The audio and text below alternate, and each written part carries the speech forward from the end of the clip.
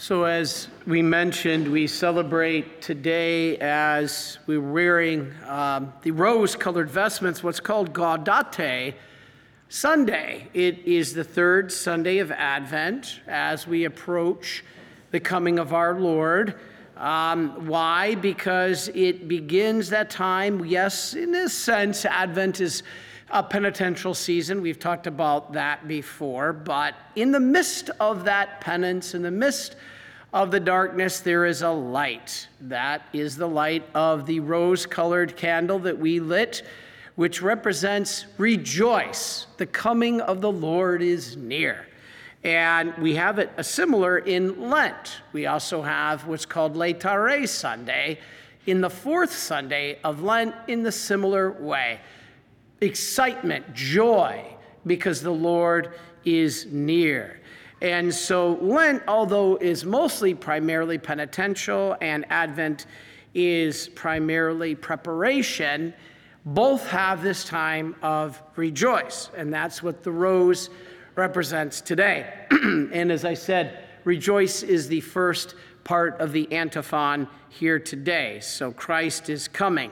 Now, you've heard me say a couple times before, but I think it's worth adding some things to this. And this is the difference between joy and happiness. There is a huge difference, and our secular culture has completely reversed the meaning, okay? Happiness, as we've said before, is external. It's contingent on the situation. And if something goes well, I am happy.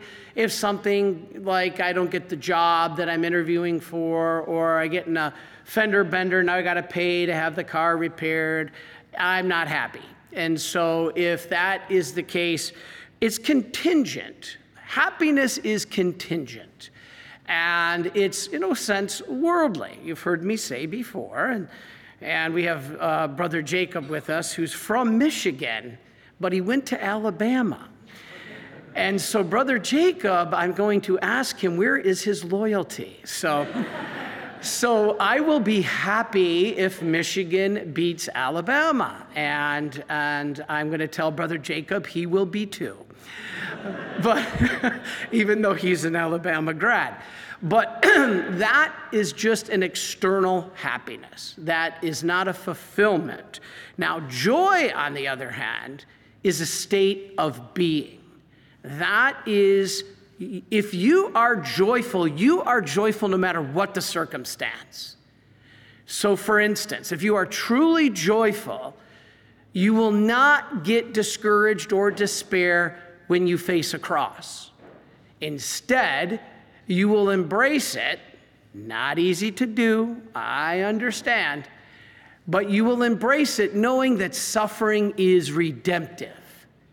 This is why so many people, I was just at the hospital a couple days ago, once with Erin, her mother-in-law who passed away, God rest her soul. We anointed her the night before she passed.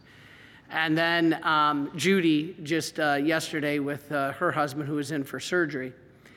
And I was listening as I was out in the lobby to a conversation. You can't help, I mean, it's not that you're trying to eavesdrop, but you just can't help but overhearing. And I overheard one young lady talking to her spouse about wishing the suffering of her father would end and just let the doctors know that it's okay to put him to sleep. That's the term you use for an animal. And I wanted to insert myself into the conversation. I had to pull myself back. I was praying to the Lord, do I insert myself into this conversation? Do I not insert myself into this conversation? 95% of the time I do.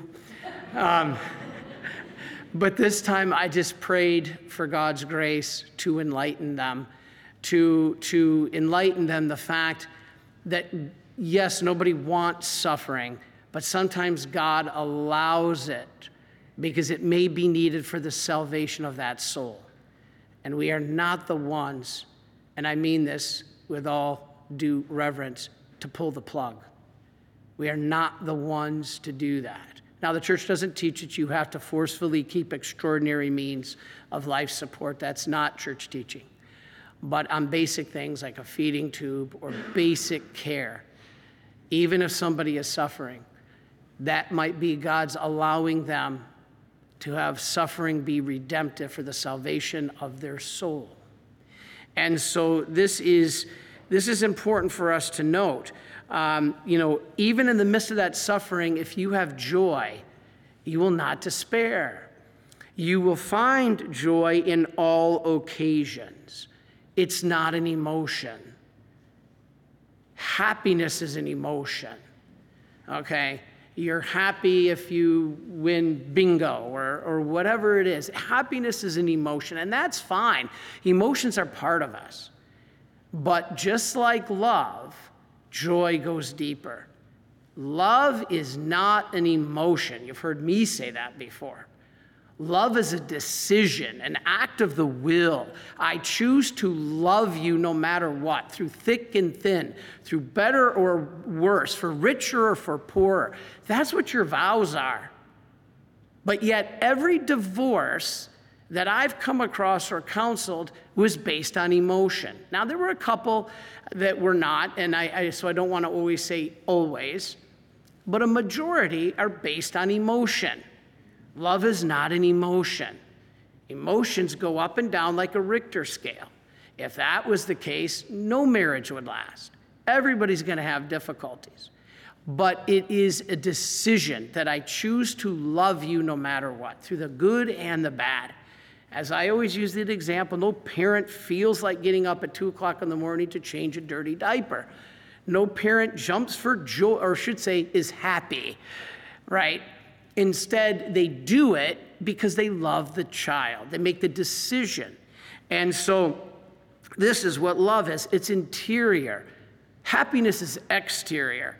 And this is why there are so many divorces today. On a talk a couple years ago, I mentioned shocking statistics that I saw regarding the year 1962.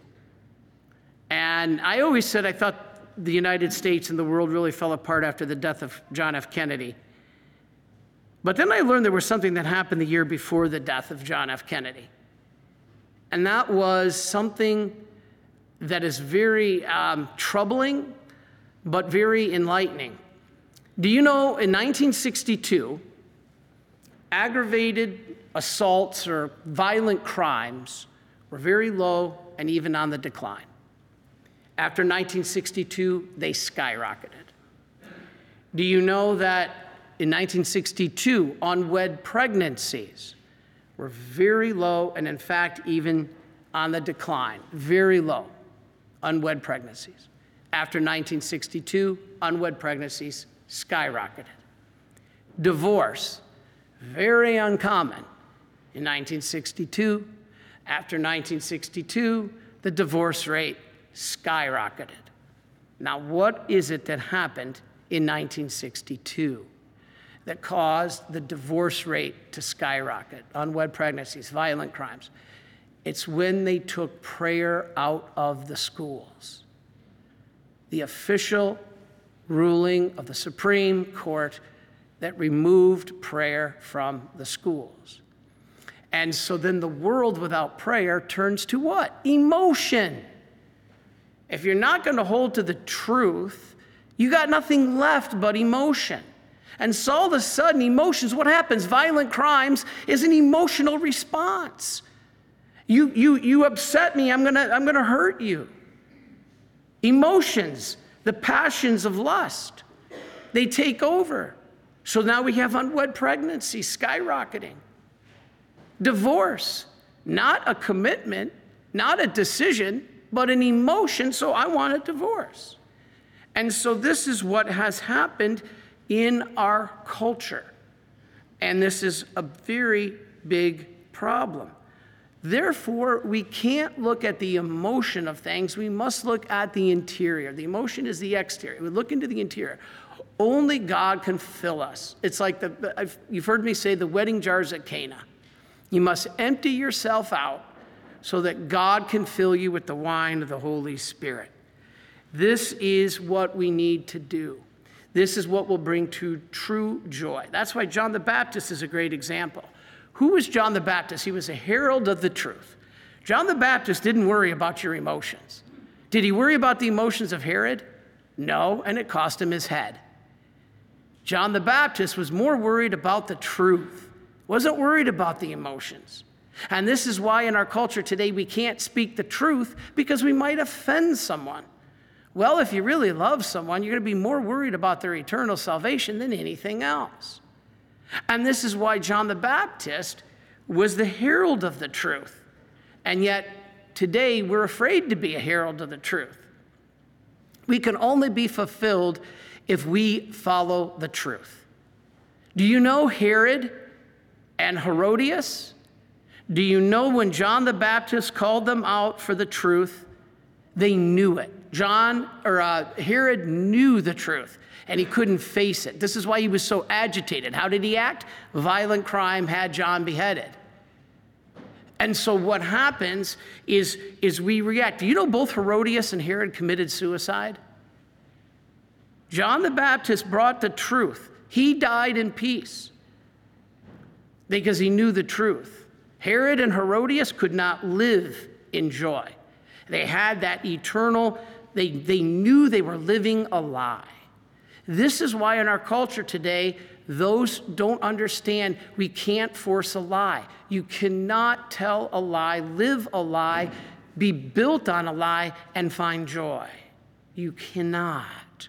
This is why there is so much unhappiness with even people who make the decisions on things like transgenderism. All the statistics show that they're troubled. Pray. These are our brothers and sisters that we must love, not reject. But in love, we give them the truth. And so even amongst same-sex relationships, the amount of infidelity is triple heterosexual relationships. Why? Because there's a struggle with the truth. And so in the world of wokeism, we're doing an injustice. We're doing an injustice to the people by trying to let them think a lie is good. John the Baptist said, you must follow the truth. And so this is, in my opinion, why Islam is so angry. Islam is so angry and just wants to harm and kill anyone who does not follow. Again, that's because they know in their heart that there's something about Christianity that's right, so let's exterminate it. Our courts know there's something right with Catholicism. That's why they want to exterminate it. And so we have to realize this. So, be filled. The gifts of Christmas are beautiful. They're good, but they're not going to fulfill us. The only time that we are truly fulfilled is when we know and achieve that for which we were created. Thomas Aquinas, who we learned in seminary, is a great saint to follow. And he said, all of us are seeking joy. And that's why we turn to carnal pleasures if we don't have God, because we're looking for fulfillment. So if we're all seeking joy, but we don't have God, we'll turn to carnal pleasures. The telos, that's another thing we learned in theology. What is telos? That's a Greek word for basically something becoming what it was created to be. Here, I'm going to take you back to seminary again. This is philosophy. Basically this. There are two perfections in any given thing. The fact that it exists and the fact that it becomes what it was created to be. So, I always use the example of an acorn or a kitten. The fact that a kitten exists is the first perfection. It exists. The fact that a tree exists is a first perfection. But when it becomes what it was meant to be, it reaches a greater perfection, a second perfection. So when a kitten becomes a cat, it has received its second and greater perfection. It's telos. It has become what it was created to be. When an acorn becomes an oak tree, it has fulfilled its telos. It has become what it is created to be. It is greater. And I'll finish with this. This is why Father Seraphim shocked the world when he said Divine Mercy Sunday is greater than Easter. I don't go that far. You've heard me say this before. Because the octave of Easter, all 8 days are one, with Easter Sunday being the first day of the octave and Divine Mercy Sunday being the 8th day of the octave. They are all one day. So I don't go as far as Father Seraphim. I say they are one day celebrated all together. But Father Seraphim showed me that it's not him who came up with this. It was St. Gregory of Nazianzus. It was St. Augustine that said the 8th day is St. Thomas, the apostle. 8th day is actually greater than the first day. The first day, the octave of Easter, the 8th day is Divine Mercy Sunday. He said it's actually greater. Why? Because Easter Sunday, Jesus opened the door to heaven. Heaven now exists for everyone. But will everyone find it? Will everyone go through that door? Unfortunately, no. On the 8th day, we enter into eternity. And on that 8th day, when we enter into heaven, we have now been or are what we were created to be. Our fulfillment, our telos. What was your Baltimore Catechism? Why were you created? To know God, love him, and serve him, and be happy on this earth, but joyful for the rest of eternity with God in heaven. And so when you walk through that door of heaven, you have now fulfilled the reason that you were created, to be with God forever. That perfection is actually greater than the first. Together, they can't exist without each other. And so this is the meaning of joy. When we have fulfilled what we were created to be, and today we celebrate that joy, let us rejoice because that process has begun and we're shortly going to receive the coming of our Savior. And then that joy can be a state of being through all the ups and downs, the goods and the bads. That joy, if it is your base, is real. And that joy is the truth. Jesus said, I am the way, the truth, and the life. If we want to continue to lie to ourselves, we'll never be joyful. We can be happy with a few material goods, but that won't last long. We must find that interior, and only God can fill it. And so now the rest of Lent, empty yourself so that you can be filled with Christ as he's coming shortly. As the introit said, rejoice. God bless you.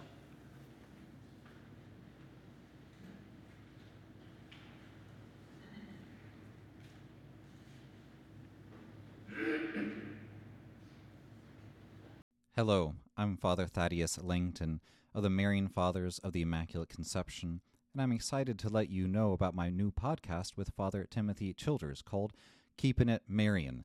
To access the podcast, simply visit divinemercyplus.org or search Keepin' It Marian on Apple Podcast, Spotify, Google Podcast, or on whatever podcast platform you prefer. I want to share with you the riches of the charism of the Marian Fathers, which is the mystery of the Immaculate Conception, how it touches our lives as consecrated priests and religious, and how this mystery can bear fruit in your life, especially by keeping the Word of God and pondering it in our hearts in imitation of our Blessed Mother.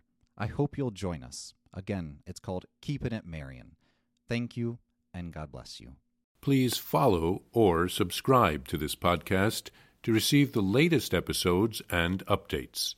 If you have been blessed by this podcast, I invite you to leave a review. Reviews greatly improve our podcast ranking and will help spread this podcast to other people throughout the world. Are you enjoying this podcast? I invite you to listen to more shows brought to you by the Marian Fathers of the Immaculate Conception. Join us daily for enriching spiritual content, which will help you on your journey with Jesus Christ. Simply visit divinemercyplus.org for a complete list of our shows. That's divinemercyplus.org. Are you a Marian helper? Join our Spiritual Benefit Society and start sharing in the graces of all the daily masses, prayers, and good works of Marian priests and brothers all over the world. Sign up is free and easy. Simply visit micprayers.org. That's micprayers.org. Thank you, and God bless you.